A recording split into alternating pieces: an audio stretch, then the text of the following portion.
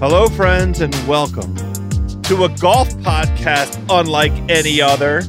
This is Fairway Rollin' on the Ringer Podcast Network. I am your starter, Joe House. Every week on Fairway Rollin', it is myself and our PGA Tour correspondent on the ground, Nathan Hubbard, talking all things professional golf, amateur betting, professional betting, amateur drinking, professional drinking, my birdie buddies. If you want to hit them straight out there, please check out Fairway Rollin' every week. Available on Spotify. This episode is brought to you by Jiffy Lube. Cars can be a big investment, so it's important to take care of them. I once got a car that I started out with 25,000 miles on. I got it to over 200,000 miles because I took care of it. You know how you take care of a car? You take care of the maintenance, the oil, the brakes, all that stuff. And if you don't, you can have a car just completely fall apart. When your car needs maintenance, head to Jiffy Lube. They provide automotive excellence at speed. Get your oil change, brakes checked, tons of other multi-care services. It's all done by expertly trained technicians who actually care about taking care of you and your car. Jiffy Lube, car more. To find coupons and start an instant online estimate, visit jiffylube.com. This episode is brought to you by Cars.com. When you add your car to your garage on Cars.com, you'll unlock access to real-time insights into how much your car is worth. Plus, view its historical and projected value to decide when to sell. So when the time is right, you can secure an instant offer from a local dealership or sell it yourself on Cars.com. Start tracking your car's value with your garage on Cars.com.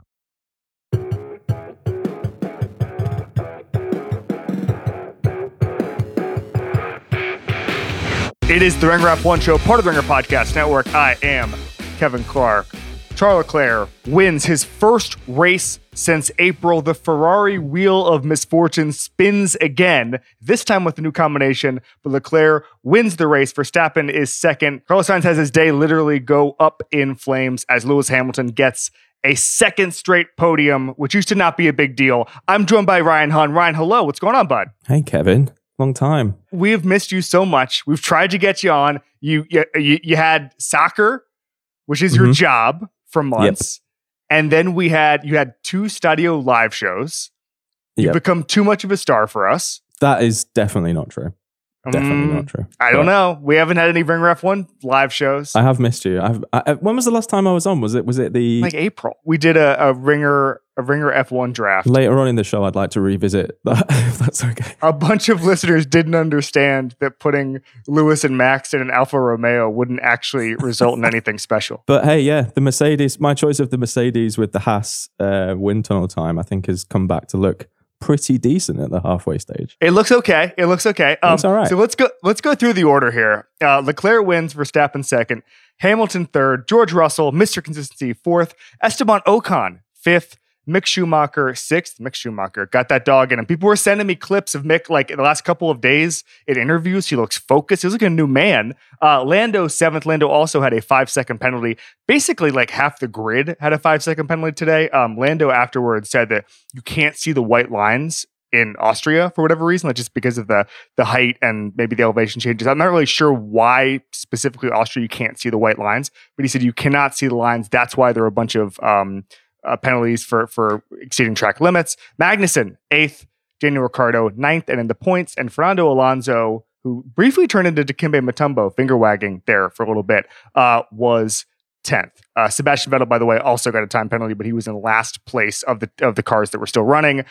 Insult to injury, rather. Ryan, let's start with Ferrari and Leclerc. I think everybody in the F1 world, I bet Max Verstappen was like, oh, well, thank God. Thank God Ferrari didn't fail him again. Now, he had the throttle issue in the last few laps, which I thought there was kind of an, oh, here we go again, sort of sentiment going through everybody, including in Ferrari. As soon as Leclerc went through the finish line and got the checkered flag, he said, I was so scared, which is at this point your default if you're a Ferrari driver. How nice was it to see Leclerc finally punch it in after winning, 4 poles in a row, something like that, to see him punch it in and finally get a win. Yeah, I was really happy for him because I think a lot of the Ferrari drama or a lot of the talk about strategy and also Carlos Sainz winning his first Grand Prix in Silverstone, on the whole, I've seen people talk about it, but I think it's got a little bit lost just how well Charles Leclerc has been driving all season. Yes. Actually. I mean, bar maybe Imola, I think, which was probably more down to his own error, his final result.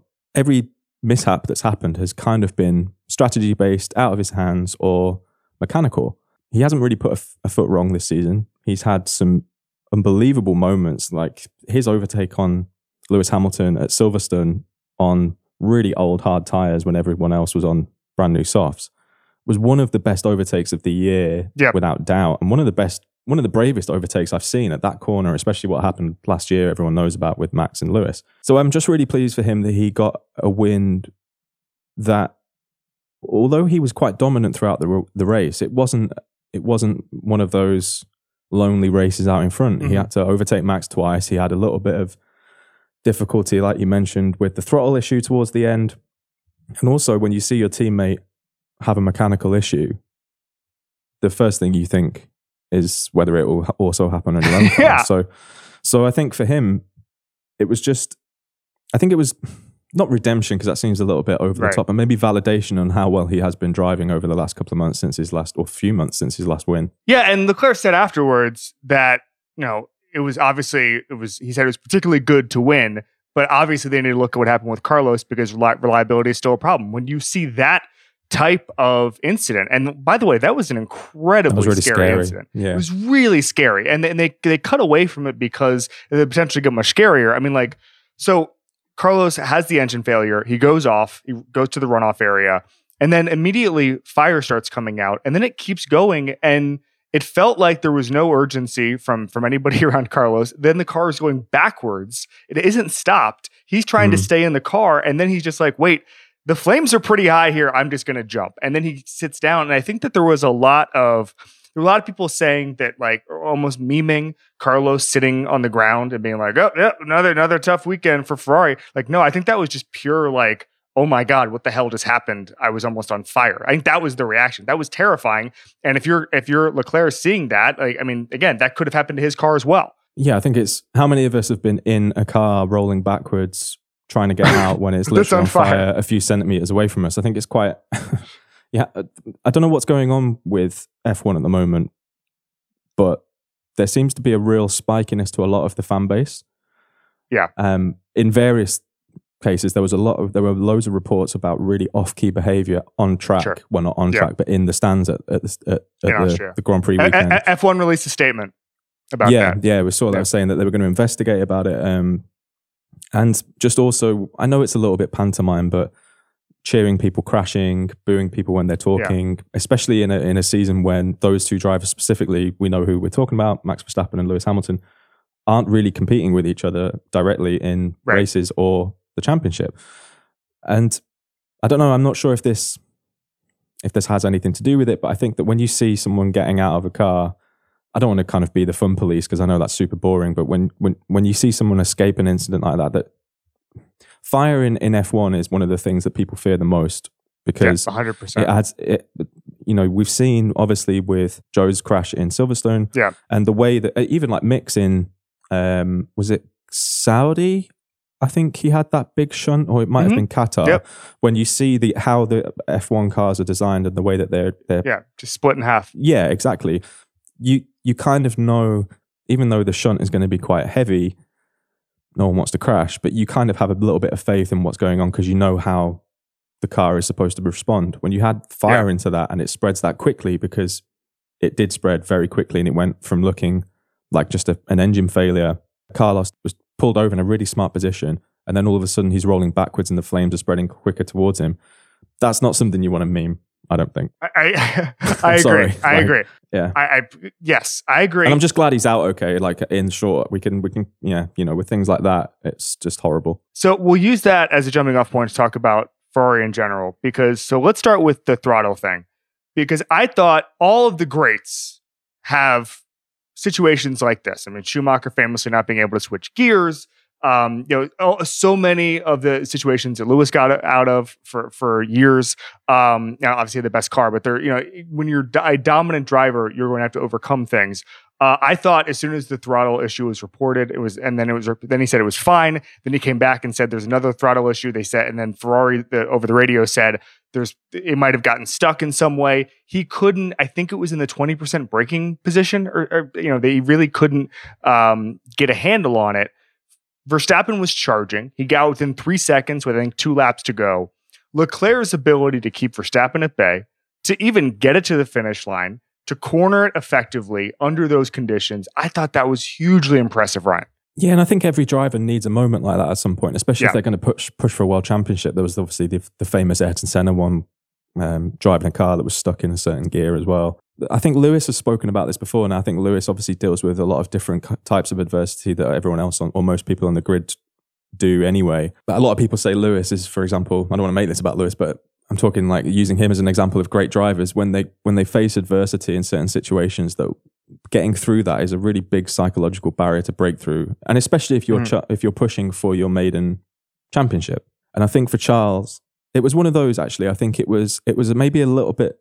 For example, I was thinking maybe the Ferrari of 3 or 4 races ago gets reeled in a little bit more by Max, and I know they've trimmed a little bit of downforce for Silverstone and they've brought some upgrades, and it's looking a little bit closer to Red Bull in race trim as opposed to just being really good on the Saturday and not having the race pace on the Sunday. I think we saw through the race just how quick it was when both of them reeled in Max twice, essentially. But I think with everything that's been going on with Charles over the last couple of months, it would have been super easy and probably quite understandable to not get it over the line. Yep. And I think for him, it was just really impressive. It was a really impressive weekend for him. I think he probably could have done a little bit more in the sprint, judging by the race pace the Ferrari had on Sunday. But other than that, I just thought he was just superb all weekend. I'm just really pleased for him to get that win again. Yep, I am too. And again, like there's at some point it becomes malpractice if Ferrari somehow. I mean, the strategy was fine. The tire degradation was on the other side of the race today because Max Verstappen was complaining about it all day. The grip, we're going to get to Red Bull and Max there. But let's get to the Drivers' Championship standings because Leclerc now is 170 points, 38 points adrift of Max. Okay, Checo 151, Sainz 133, Russell 128, Hamilton 109. Then that huge gap to Norris and Ocon and Bottas. Okay, I'm curious what, if anything, today changed. I mean, I saw Scott Mitchell made the point that I thought was a good one, which is if there was any lingering doubt about how Ferrari should operate the rest of the year, today kind of confirmed that we should go, halfway through the season. It's time for team orders. It's time to prioritize Leclerc over Sainz. Sainz got his GP win. Everybody's really happy about that. But like, this has to be the number one priority. Needs to be Leclerc's standing in the Drivers' Championship. Yeah, I agree. I mean, he's ahead in the halfway stage of the season. He's the closest challenger to Max. He's the better driver of the two. I think pound for pound, car for car. I've said this before on this podcast. Like, I definitely put him in top 3 drivers on the grid. Mm-hmm. I think his decision making is usually pretty impressive. He's obviously mega quick, and as we saw today, and last week, his range of moves that he has at his disposal for overtaking, I think, is something that goes a little bit underappreciated as well with Charles Leclerc. Like the first move on Max down the inside at turn 4 was a really, really good move because that gap was closing, and as we've seen before, when Max gets pushed like that, it doesn't take much for him to get his elbows out. I think Max gets maybe a little bit too much stick for getting his elbows out, but I think that he, if maybe that had been a different rival, maybe you would have seen a little bit more. Is that the right sentence? My my English is terrible, even though I'm English. Would you have liked to seen a little more elbows out? I don't know, but yeah, I just think he's the better driver, and I think that he has been the victim of some poor strategic decisions this season. Yeah. And without those strategic decisions, he would have been a hell of a lot closer and potentially in the lead of the championship. So yeah, Ferrari have to prioritize him, I think. So let's talk about someone who normally gets very good strategic decisions. That's Max Verstappen. So as I said, he basically blamed this on tire degradation. He was complaining about the grip over the radio the whole time. He gets passed, obviously, on lap 11, 33, and 53. And his point afterwards, which I think is probably a sound one at this point, is to lose only 5 points over this weekend. Max won the sprint race. He claimed the pole for what that's worth in a sprint weekend. So for him to lose only 5 points over a weekend where they considered it a tough weekend is basically holding serve. I don't think that disappointed. Now, I do think Austria, just the fact that this track seems tailor-made for Red Bull.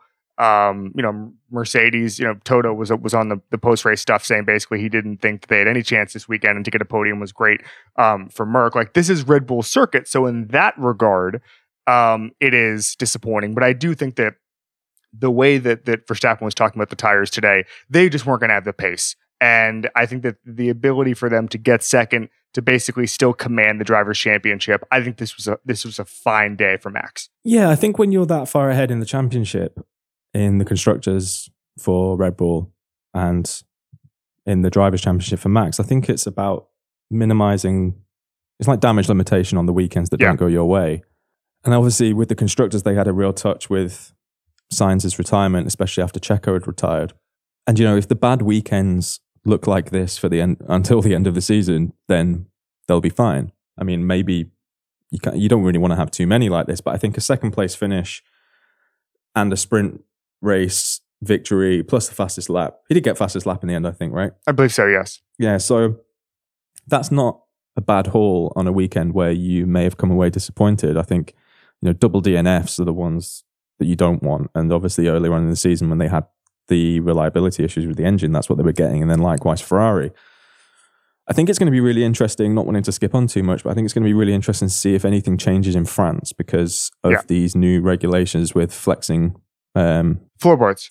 Yeah. And now, we haven't had this which teams have been targeted by that disclosed, but a lot of people have been whispering about who they think it might target, and many people say it might be Red Bull and Ferrari. So it's going to be really interesting to see if there's any performance or major noticeable performance drop off, not just by those two teams, because I don't think they're the only two who are doing it, if they are doing it. But from France onwards, I don't think that this championship, for example, is over by any means, and I don't think that Red Bull will be looking at the gap that they have in the constructors, and Max will be looking at the gap that he has in the Drivers' Championship and think it's in the bag, nowhere near. Because we saw early on in the season just how quickly 30, 40, even 50 points can evaporate with 11 races to go.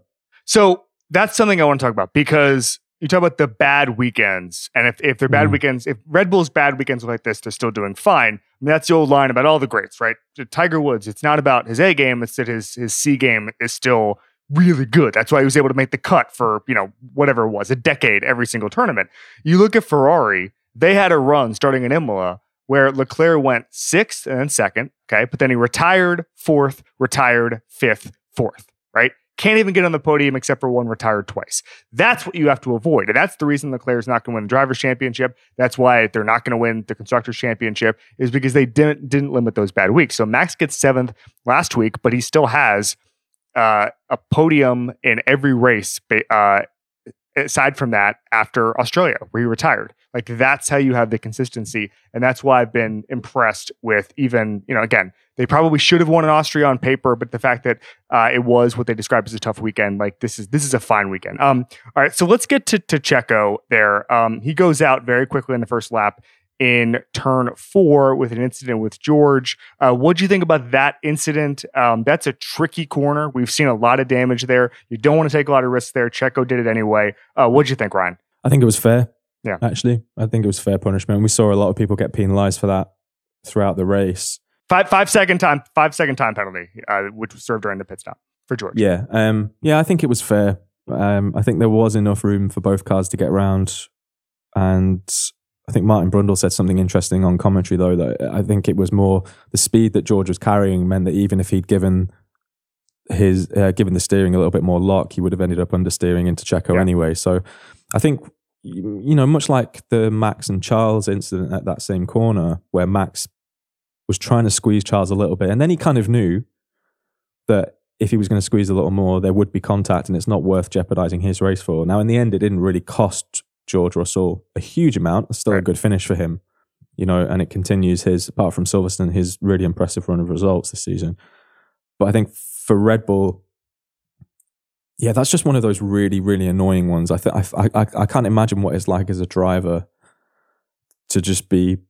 I mean, I don't think Checo was at fault. I can see why some people are saying, it's early on in the race as well. They're carrying a lot more fuel. Stewards tend to be a little bit more lenient on racing incidents in the early part of the race because the cars are so close together and they're obviously way heavier and tires aren't up to temperature, etc., etc. But we saw a lot of people get penalized for either tagging someone at that corner or track limits at various corners. And I think actually overall the stewards were pretty consistent this weekend. We saw it in the sprint race as well. People were getting penalized and they kept up that consistency, which is interesting to see whether they've just decided to do it now and make more of a show about it, because they were really not very into dishing out punishments at Silverstone, where I think a lot of people got away with some quite ropey racing. And there's inconsistency in personnel from week to week. And I also say that I'm okay with it as long as it's consistent for the weekend, right? It's like in baseball, which you may not understand this analogy at all, but it's not about a bad strike zone or a wide strike zone or a narrow strike zone. It's about just a consistent strike zone. And if once you get an inconsistency, that's where you end up being a horrible umpire. And so the fact they overpunished everybody, they gave Alonso an unsafe release penalty, and they're it sounded like Otmar was gonna protest that. Essentially, Alonso was having huge vibrations in his car, went back into pit, and there was some debate about that both Alonso and Otmar basically said that was a BS penalty. We'll see what happens out of that. But yeah, there was a report that Seb Vettel got summoned for his behavior in a driver's meetings over some of these punishments. It seems like drivers just want a little more consistency, and for better or worse, Ryan, they got it on Sunday. Yeah, I mean, I texted you saying this is the track limits Grand Prix because it just seemed to be everyone was getting track limits, like the little radio messages popping up, and it was just like Hamilton radio, track limits 10.5, 10.6, and it was like someone else, second warning, track limits, black and white flag, etc., etc. But I actually think a couple of things on that. I think Carlos Sainz was a little bit lucky to get away with that move on George Russell at turn 1. And I think this is one area where I think maybe drivers are a little bit confused, because there was this new initiative for this season to essentially let drivers. We saw a lot of this last season with the Lewis and Max battle about overtaking off track and gaining a lasting advantage. And we saw it in the final race of the season where Lewis gave the advantage back in terms of he kind of took his foot off the gas a little bit, and obviously Max going way off the track however many times last season. And I think everyone just has those moments. I think that sometimes, especially at that stage of the Grand Prix, first corner, like we've mentioned before, you're heavy, your tires aren't up to temperature, you might run a little bit wide. But I think the fact that Carlos Sainz lost no momentum and then got George on the straight, I thought he was a little bit lucky to escape a penalty there, actually. But maybe that's one of those, if that happens later on in the race, he maybe gets hit with something. But this is the one area, I think the track limits thing for this race, I think for this circuit as well, it's such a quick circuit, it's such a short lap, and there is quite a lot of runoff area on the curbs. You can really kind of go wild, like playing it on the game, for example. I don't know if you ever done the time trial at Austrian on the game. That's all I do. My time trial just gets like invalid lap because of track limits, invalid lap because of track limits. 100%. The F1 2022 stewards are unbelievably strict. That's why I was laughing about this, because those never get called in real life, and I get really mad at the controller or whomever. I wish there was a way to make the stewards less strict in F1, in the F1 simulator. Yeah, I mean, if I had £1 for every time Jeff, the engineer on the F1 2021 game, was like, "Hi, this is Jeff. I need you to stop cutting corners." It's just like, shut up, Jeff. Leave me alone. I'm not cutting corners. Let me race. I'm just going to go Kimi Räikkönen on him and be like, "Will you just shut up and leave me alone?" Wait, that happened with Lance Stroll today. Did you see that? Lance Stroll tell his race engineer to shut up. I tend to kind of zone out when I see Lance Stroll radio come up, because I don't know. Let's just say he's not my favorite driver in the world. But also the way that Aston Martin are going this season as well, they've been such a disappointment, I think, that they're kind of there, but they're rarely involved in anything super interesting, which I think is a bit of a shame for them. But yeah, anyway, so back to the track limits thing. I think that consistency is great. I think actually it added a little bit to the drama of the race that everyone seemed to be getting track limits warnings, and I quite like that. I think, Martin Brundle always says, the white lines are there. You got to keep it within the white lines. And I think that, I know that there are visibility issues on the cars this season, especially with the wheel covers, etc.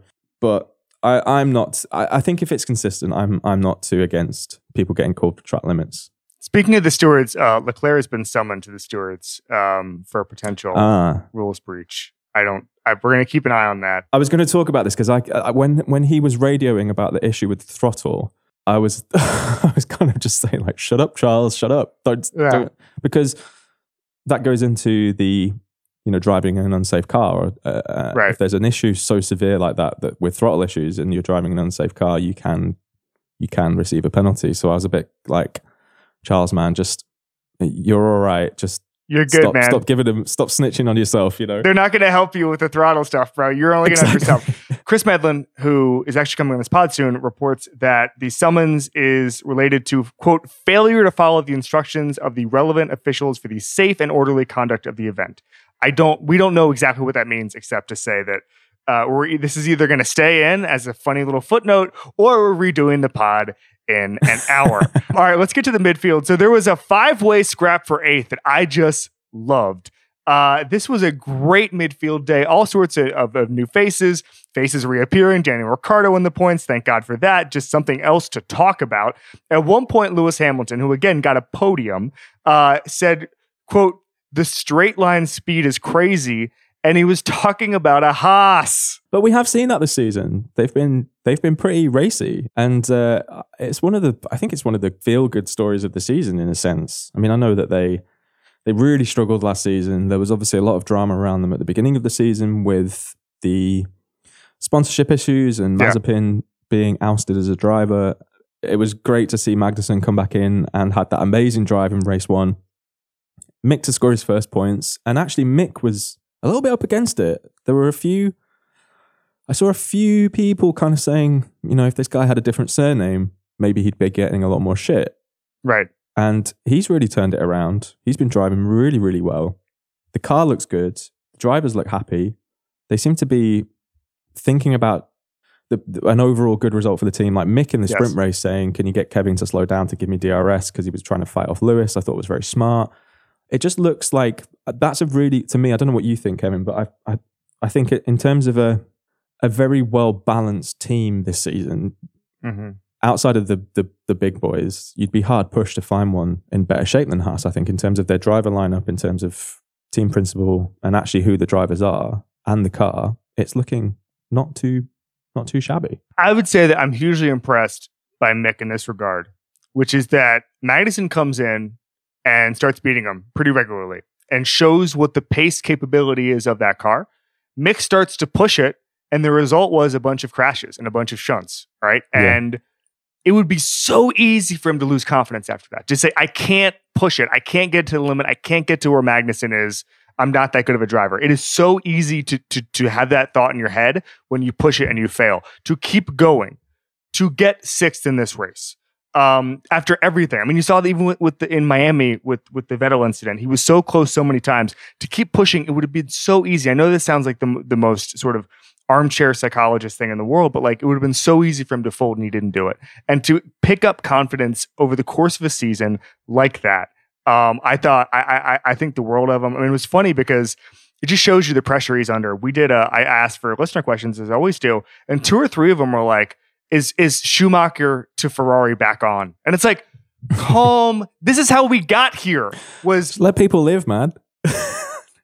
But this is how we got here, which is just like all these expectations on Mick, and then they go away immediately, and it's, he needs to send him to F3. And then all of a sudden he has 2 points weekends in a row, and it's back on to Ferrari. It doesn't happen in other sports. This doesn't, if Zidane's kid had a good game, if you played for Celta Vigo and had a good game, it wouldn't be like, he must transfer to Madrid right now. We wouldn't do that. See, I'm an Arsenal fan, and this happens quite a lot with Arsenal boys. Like, well, that's just because you guys have lower standards. Yeah. Well, thanks. But let's talk about couple of good Europa League nights, Europa League early round nights. It's just nice to be back in Europe. But I know that I would caveat the praise that I gave Haas before by saying, obviously, yes, they are still 7th of 10 teams in the standings. But this was a team who, at the beginning of the season, I mean, last season they finished bottom of the standings. And this season, with the withdrawal of funding because of Mazepin Senior, and then obviously the like we mentioned before, having to remove him as a driver just before the first race, I think the fact that they are they're not comfortable. It's only 7 points, but they're ahead of Alpha Tauri, who I think have been a little bit underwhelming overall this season. They are ahead of Aston Martin, and they're obviously ahead of Williams, who are in last place, and they're only 17 points off Alfa Romeo. That's one race potentially. Yeah. That's a double. That's a double points finish, and they can overtake them in the standings. So I just think they started well, obviously with Magnussen's finish in Bahrain, and then they had a real slump for a few races, and there were a few questions being asked. And the fact that they've come back to some level of consistency, and they do look quick. I think they deserve a lot of praise. And Mick deserves a lot of praise as well, because I think that it would have been very easy. We were talking about this before with Charles, but I think it would have been very easy when you mentioned it for him to kind of get in his own head a little bit with people saying whatever they were saying about him. So I'm just really happy for him. Yep, I'm happy too. Anybody else in midfield notable for you? I mean, Gasly also got a 5-second time penalty for a collision with Vettel. So he finishes. He had a bit of a messy race. 15th, yeah. I mean, it was a very, very strange race past the podium. By the way, do you want to note this? Hamilton and Max have also been summoned to the stewards, so we might accidentally get a George Russell, Esteban Ocon, Mick Schumacher podium if they all get dinged. I wonder what that's for. I don't. Apparently, I honestly have no idea. They must have all done something when coming into the pits. I'm not really sure, but now that I've seen that all 3 podium drivers have been summoned, I'm officially not worried. They're not going to invalidate everybody on the podium. You never know, man. We could be looking at. Did you say Russell had been summoned as well? Russell's not been summoned. Okay, so we could have a Russell, Ocon, Schumacher podium. Russell would be like the guys in like the weightlifting competitions or the Tour de France, where like everybody gets busted for doping, and then like the guy who was 4th gets it, and then 5 years later they admit to doping too. I always love that about like there's certain competitions where it's like, oh, this guy won the so-and-so, and it's like, oh, he actually finished 9th and everybody before him got disqualified for various reasons. That could be George Russell. If that happens, we're doing a whole re-record just on Mick's first podium. It'd be unbelievable. I sent you that picture of was it the 5 into 1 corner scrap? Who was it? It was Bottas, it was Mick, it was Magnussen, Alonso. Who was the 5th? Was it Norris? It was Norris. Yeah. I was like, can we just do 45 minutes on this? Because this is genuinely unbelievable. And I think I know we've talked about it, you guys have talked about it at various times this season, but I think it's just worth raising again how great this season has been overall. Obviously not wanting to jump ahead to looking forward, but I think that I've been a huge fan of the new regulations. I think that some of the racing that we've seen this season, we've just never seen. We haven't been able to see, especially in the turbo hybrid era, because of just the cars would just overheat 1 or 2 laps of some of the racing that we've seen this season. And I think it's been super entertaining, like seeing people go, overtake, then re-overtake, and actually quite interesting in terms of like, when there's a little bit of a DRS train going on, like I know Miami was a little bit extreme when we had like, was it like an 8-car DRS train that just followed each other around for forever? But it's been really fun seeing people get involved in scraps that they just probably wouldn't have been able to under the previous regulations. So yeah, I just wanted to give a shout out for that 5-car battle. I think sometimes American viewers think it's always been kind of NASCAR-ish. You've been watching this for 20, 30 years. Like there have been eras where just nothing happens and cars cannot follow each other. Cars cannot go into corners with each other. And like, this is not like perfect racing, but it's what they told us was going to happen, which is cars close to each other. And listen, the 107% rule. I don't want to get into all that stuff, but like there's probably more parity than there has been in a long time in Formula One. Now they've done different things over the decades to get the cars closer together, but over the I don't have a feeling that in this regulation era that the teams that are dominating now are the teams that are going to dominate for the next 7-8 years. I don't think it's going to be like Merck and after their last regulation changes where they took over from Red Bull and then didn't relinquish it for basically the entire era. I think you're going to see a little bit more jockeying among teams, among cars, among dominant drivers. Yeah, I agree. And I also think that it's a sign of how good the regulations have been that I think if you're going to step back from it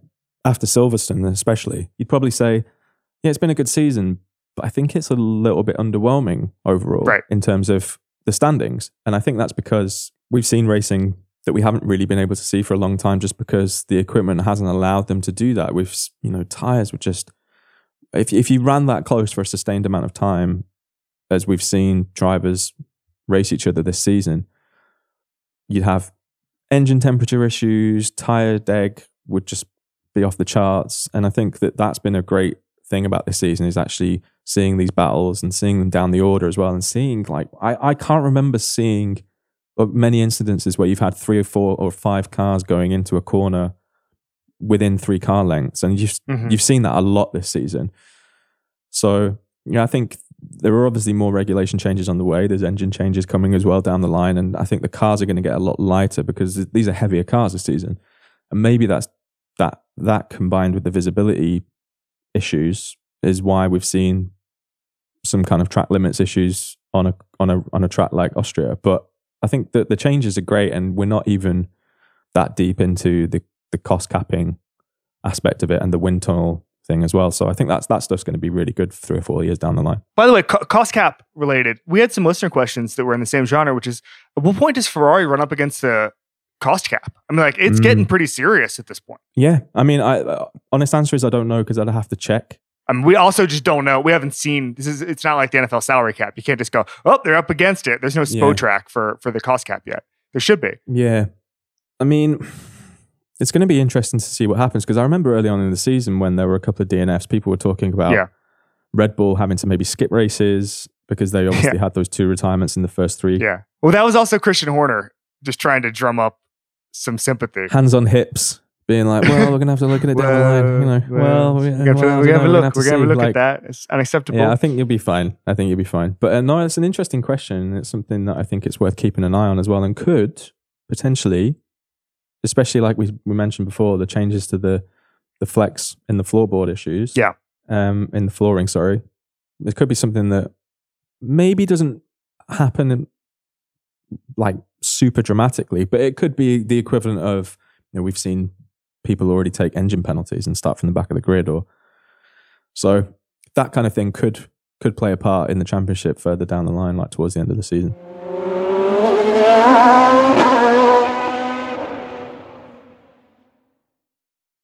This episode is brought to you by State Farm. You might say all kinds of stuff when things go wrong, but these are the words you really need to remember. Like a good neighbor, State Farm is there. They've got options to fit your unique insurance needs, meaning you can talk to your agent to choose the coverage you need. Have coverage options to protect the things you value most. File a claim right on the State Farm mobile app and even reach a real person when you need to talk to someone. Like a good neighbor, State Farm is there. When you need mealtime inspiration, it's worth shopping Kroger, where you'll find over 30,000 mouth-watering choices that excite your inner foodie. And no matter what tasty choice you make, you'll enjoy our everyday low prices, plus extra ways to save, like digital coupons worth over $600 each week. You can also save up to $1 off per gallon at the pump with fuel points. More savings and more inspiring flavors make shopping Kroger worth it every time. Kroger, fresh for everyone. Fuel restrictions apply. I want to get to a listener question before we start previewing the second half of the season. This is from Romain. Is Esteban Ocon the most underrated driver on the grid? Costs least amount of damage to his team last year, avoids big mistakes, manages his tires well, and can pass people when needed while keeping car on the track. Ocon finishes 5th today. Does he have a case for underrated driver? Maybe, yeah. I think since he's come back to Alpine, I think we've seen a much more mature Esteban Ocon. I think before that, there were a few times where he was a little bit erratic in his decision making. I think a lot of young drivers go through that. I think I talked about this with you last season with Max. Well, it must have been the beginning of this season, sorry, when we were talking about Drive to Survive, about how a lot of people forget that he is still really, or he was really quite young in terms of overall adult maturity levels, and that, Lewis was a little bit more erratic in his younger days as well. I think young drivers feel like that because there are so limited seats in Formula One. When the pressure comes, you really need to prove yourself, and I think that can be tricky for young drivers, especially when there is someone always waiting to take your seat. I think last season we saw a little glimpse of that with Ocon. There was a great balance between him and Alonso there. We were talking about teammate partnerships before. Him winning that Grand Prix last season, how happy Alonso was for him. And likewise, the times where he tried to defend for Alonso. There's definitely an extra layer of maturity there with him. As for being the most underrated, I'm not really sure. I think he's definitely in for a shout. It's a hard question. Because if you're asking like who is never talked about and is a really good driver, I mean, like, honestly, it's like Daniel Ricciardo and Fernando Alonso. Like those are the guys where it's like they're irrelevant to the title discussion, but they're still damn good drivers. I mean, Ricciardo is it's about that time for him. But like, it's hard for me. Like Gasly's in the mix there, I think, for underrated driver, even though he had a mess of a day. Albon is in the mix there for being an underrated driver. I mean, honestly, on their day, they're all kind of underrated unless they're on the podium. Yeah, I think what we're seeing this season is just how good some of those drivers are that we maybe didn't, or the general public maybe didn't think were that great. You know? I think some of the more disappointing aspects of that, like I actually think Gasly is probably, I don't want to go too hard on him because I like Pierre Gasly, but I think he's maybe slightly underperformed for his own standards this season, I think, so far. But I also wonder whether that's an AlphaTauri issue because that car just doesn't look anywhere near as nippy as it was last season. I also think there's this is a terrible thing to say, but like, we all know in all sports kind of contract year, we're going to go out and perform. And I think that Gasly, knowing he had literally no options, Helmut Marko coming out and saying, you have literally no options except to be in AlphaTauri next year. He did a where's he going to go press conference. Like, it has to be a little bit demoralizing, at least in the last couple of races, to know like there's nothing I can do. And I think that he would be in the mix for a better seat, in the mix for a McLaren type seat in the next 2 years if he was able to go. And I think that the fact that he's stuck in the AlphaTauri is probably a little bit demoralizing. Yeah, I think it can be tricky when you're a Red Bull Works driver and breaking out of that system. I mean, we've seen Alex Albon do it this season and get permission to go to Williams, but it can be very tricky, especially when you've had the seat in the Works team taken away from you, like Albon and Gasly both have. That second seat in the Red Bull can be quite a tricky seat to navigate or operate, and we've seen a lot of people fall foul of it over the years. I mean, even Carlos Sainz stepped away from that Works team, or being a Red Bull driver. I have a take on this. I just ran past Ryan O'Hanlon a couple weeks ago because you look at the way how many of the best drivers came through Red Bull. They're almost a bit like Chelsea in a sense that they just everyone's at Vitesse on them. Yes, they have an incredible eye for talent, but there's just not enough spots. So then they end up just flooding the grid with their alumni, and they have more. I mean, like you think about all the people who've come through Chelsea, and there's just not enough spots. And also, they're also going to be able to sign whoever they want for the top spots. So it's almost like having a youth development program is almost a wash, right? Because even if they had no development whatsoever, they have the car where they could just go out and get the first or second best driver if they had an open seat, right? And obviously, the guys like Vettel, guys like Verstappen, that stuff is important, but they'd also be able to get top drivers with their car. Anyway, having said that, their eye for talent and their driver development program really is incredible. Yeah. Can I throw a question to you? Yes. Because as an American who, is very knowledgeable of multiple American sports, and we all know that Americans love nothing more than applying the rules of American sports to other sports. They're going to change it to the NF1, the National Formula One League. That's right. And there's going to be 22 races in America. No, I'm kidding. Yeah, there's going to be 30 races in America. Exactly. You are kidding. how would you feel about a rule change that says teams who like works teams in Formula One can't run junior programs, and that they essentially have a draft each year for vacant seats. So you free up the space underneath that for, because this is going a bit galaxy brain, but I'm wondering whether there's actually like a space there to change the rules so that basically teams can't run junior programs that farm all of this talent. Maybe there's an F1 global talent or like a nationalized program that you can actually, that isn't so team specific, but maybe it comes out of some team's budget that's at the top level. Do you think that, what I mean by that is that, do you think it would benefit drivers, that silly little idea, but do you think there's a scheme or a change that could benefit drivers in the long term by not being a works driver or in part of a junior program up until they reach Formula One? It's a great question. I think that having, in the same way like a youth development team in European soccer helps them, like you have very smart people with a lot of money behind it currently having a vested interest in 15-year-olds succeeding. And I think that helps the development long-term, and it helps F1 generally. I don't think Williams is complaining that they weren't able to develop Alex Albon from the time he was 14, right? Or they weren't able to draft him or whatever. Like, it's fine that he comes through Red Bull. He couldn't hack it in the top Red Bull seat, and now he's there. Like, that's fine. That's the story of every sport, is you come through the Manchester United Academy, you can't make it, and all of a sudden you end up at Derby County. That's fine. So I'm not against that. I'm more into, we had this, when Trey Kirby was on last week, the idea of like silly season being more centralized and being more about like driver movement that is a little more NBA free agency-ish. And I think that would be more entertaining than just like, I think it's so boring now how like, you know, on August 3rd, we just get a press release that Mick Schumacher's extended his contract for a year. Like, I don't want that. I want, he's on the free market. Oh, he's having 4 meetings. He might go to IndyCar. He might go to NASCAR. I don't know. Like, it's like, hang on a minute.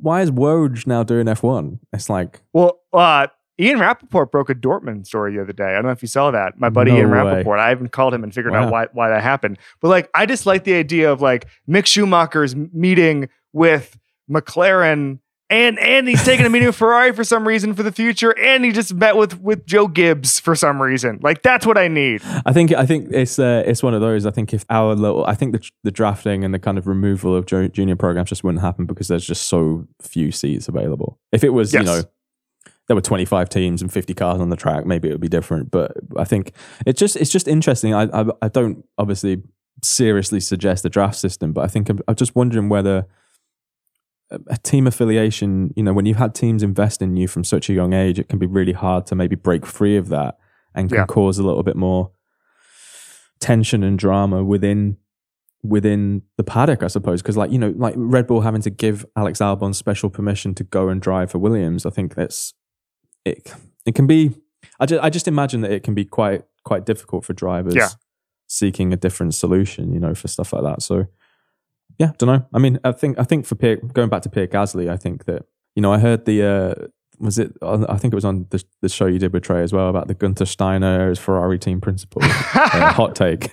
And I think that what you see a lot within F1 specifically is just certain drivers are perfect for certain teams at a certain level. And actually it can be really difficult to make that transition, especially at such a young age, because Pierre Gasly's not even that young anymore for a driver. He's kind of in the mid of his career. And I think he's a little bit like Theo Walcott in soccer, where like he's a prospect, and all of a sudden he'll be 30 and you just haven't noticed. Yes. And I think that's something that I think we all forget with sometimes with F1 drivers. Sometimes they're just really young, and that can be a lot of pressure. I know that you should say also that, you know, it's a pressure sport and, you know, they shouldn't be there. There are so few seats available. If you can't hack it, blah, blah, blah. But yeah, sometimes I feel like a little bit, I mean, here, check me out, asking for a little bit more empathy for a load of dudes who get paid millions and millions and millions a year to drive a car. But still, the way that like Albon and Gasly both lost their seats so quickly at Red Bull, I don't know. It just feels like a bit of a shame in the long term, you know. Speaking of Arsenal prospects, every time I go on Twitter, I see Jack Wilshere giving some hot take into the radio. Is he like the JJ Redick of soccer? Is he just firing off takes? He's a bit younger than JJ. He had to obviously retired this week. Yeah. So I didn't know that. I just see him on the radio all the time. Okay. All right. So let's get to the rest of the season. We're at the halfway point. I don't anticipate much of a shakeup from the standings as we see them right now. What are your things to watch in the second half of the season that you're keeping an eye on? I just think that obviously we mentioned it before, but the slight alterations in the floor flexibility is something to keep an eye on, and who that might hurt. Because like I said earlier on, I think it might be outside of people that we expect. I also feel that Ferrari strategically would be something to keep an eye out for, because I think in this race they deserve a lot of credit for getting their strategy spot on, actually. I think that, sidetracking for a second, but when Verstappen pitted for his first pit stop, it would have been really easy for them, because of the gap that they had, just to mirror Red Bull's strategy with Verstappen.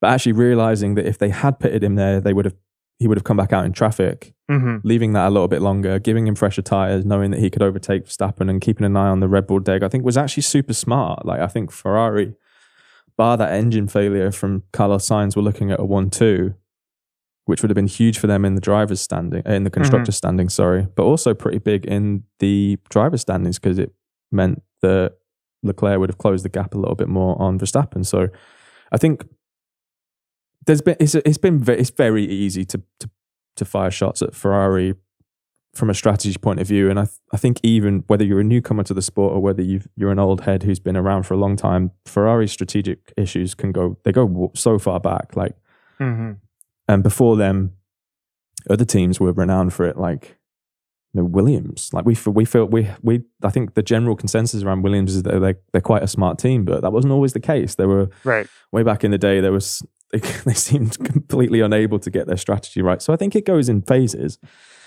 I remember listening to an interview, I think it was with Pat Fry, and he was talking about when he was at Ferrari, and something that stuck with me that kind of explains a lot of Ferrari's issues, I'd say, is that they never really think long term. They're always very like in the now. And I think that maybe the summer break, I think, could be quite important for them, and to think a little bit more long term throughout the season, and do what we were talking about earlier that Red Bull did, like minimize the damage on the poor weekends, and really maximize it when they're kind of flying. I think elsewhere outside the top, I mean, Mercedes continue to, I think, impress is probably the word I'd use. Actually, considering I was going to bring them up. Yeah, considering the shit that they took early on in the season. I think both Russell and Hamilton have been driving really well. I think, to be honest, if you look at the top 6 in the championship, maybe top 7 as well, and maybe, do you know what? You could go all the way down to maybe Kevin Magnussen in 11th in the standings. I think that top 11 has been driving pretty well most of the season. I think Lando is driving really well, considering we've just seen weekends where the McLaren has just not been there at all from a pace perspective. But yeah, I think maybe the midfield is probably the most intriguing battle for me throughout the rest of the season. It's going to be really interesting to see who brings upgrades throughout the rest of the season, how good those upgrades have become, like whether Williams can kind of get it together, because I know that they had upgrades on Albon's car at Silverstone, and whether they can actually start scoring some points. So I know I've covered quite a wide range there, but I think that it is really outside of that championship battle, which is the obvious one. I think you'll see Leclerc be prioritized for Ferrari. I think it's also going to be interesting to see what Checo's performance is like in the second half of the season, because I expect Checo to be leading races and perhaps some team orders to come into play. Yes, and I think it's going to be really interesting to see how that dynamic plays out, because he is such an ultimate team player, Checo. He's one of the best drivers on the grid, one of the best teammates on the grid, I think, as well. I agree. But yeah, I think there's a lot more that could potentially shake it up. That's a little bit of an on the fence answer, but I just find even in seasons that maybe, like I mentioned, I think with all the regulation changes, there was at Silverstone, it felt maybe a little bit like the season was drifting in a little bit of an underwhelming way. There are always things within there that are super interesting to me from an F1 perspective. Okay, so let's hone in on Mercedes, because this floor flex thing, Toto Wolff last week came out and said, I can't believe that some teams are skirting the rules, which, I bet he could believe being in Formula One for decades, understanding car racing in general, every single formula of car racing. I bet he could believe that. But Lewis Hamilton grinding on a podium today impressed me. George Russell getting fourth impressed me. And I think if things start to destabilize after a regulation change within a regulation change and we start limiting the porpoising, I'm going to default to Mercedes picking up an advantage because they normally do. I had a listener question in the middle of the week saying, it doesn't matter what Mercedes does, the media is always going to say Mercedes is going to figure it out. Yeah, in the same way that I say that about the New England Patriots over the past 10 years. I say that about the Golden State Warriors over the last 10 years, which is they've shown a track record of figuring it out. So my guess is if we're playing the odds and everybody's got a chance to figure it out, yeah, Mercedes is going to do a better job at it than McLaren or maybe Ferrari. I'm not saying that Mercedes is going to win the Drivers' Championship or Constructors' Championship this year. I'm saying that if teams start to scramble during the summer break, then George Russell and Lewis Hamilton have a good shot of winning a race or two in the second half of the season because of that. Yeah, I think we haven't really talked about it, but they deserve such a huge amount of credit because they had to essentially rebuild 2 cars this weekend. And the job that they did to get the cars ready after the qualifying crashes was brilliant. It'd be interesting to see whether how their cost capping thing has been affected. But I think with Mercedes, for example, it wouldn't surprise me if you saw another Mercedes driver on the podium, Paul Ricard, in the next race. I think it's a circuit that will suit that car at the moment. But then it's later on in the season where you have this run of more bumpy tracks that they seem to struggle on. But then again, like we say, it's going to, so much of it depends on, or is relative to what happens with the teams around them. So like you say, I think Mercedes has incrementally improved over the course of the season. There's been a dramatic, if you kind of look at them from the early races to now, there's been a huge improvement. I think a lot of people, I think I even said it when I was on the podcast for the draft. I think people were kind of shitting on that car a little more than they should do, even though it was obviously way off Mercedes standards at the time. So, I mean, I just think if you look at their results, especially over the last few races, I think they've kind of been pretty consistent. I mean, George Russell, Bar Silverstone has been really consistent all season. Lewis Hamilton is looking more consistent than, was that back-to-back podiums. They just seem to be, weirdly, for a season that was supposed to be really, really dramatic for them, they seem to be just going about their business in quite a non-dramatic way, I think. Yep, I completely agree. And that's why I default to them doing something in the second half of this year. I think they'll win a race this season, put it that way. I don't think that's... I said, I guess it was a month ago, I said I thought both of them would win one race each, which I'm not backing off on, considering... No, I don't think that's... It's possible Max wraps this thing up, with a few races to go. And, he's a 38-point cushion now. The biggest swing you can possibly have is 25 points if you get a DNF, and then your second place rival wins. And so I think that's going to grow. And I also think that, reliability has been the point of this season, and it's been the thing that everything swings on. And I just haven't seen reliability problems from Red Bull the last couple of weeks, and Ferrari caught on fire today. So yes, that to me is a concern. So that's it for us, I think, unless you have any other soccer analogies. And do you want to talk about Theo Walcott? No, I'm good. Thanks. No, definitely not. If you want to hear more soccer analogies, Stadio is back this week, so you can Stadio is back this week on the Ringer FC feed. This is my last race for 2 months. Reason being is that so we're gonna have Chris Madeline on the pod the week after next, previewing Paul Ricard, and then I have to go to the training camp tour, so I'm gonna miss 2 races, and then there's the summer break. I'm gonna do an episode I'm gonna be back before that. But it's just housekeeping things is that for live shows, my noble and brave colleagues will be manning the ship for the next 2 races. I'll have midweek episodes before that, after that, all that stuff. And then I'll be back after the summer break for the Sunday recaps.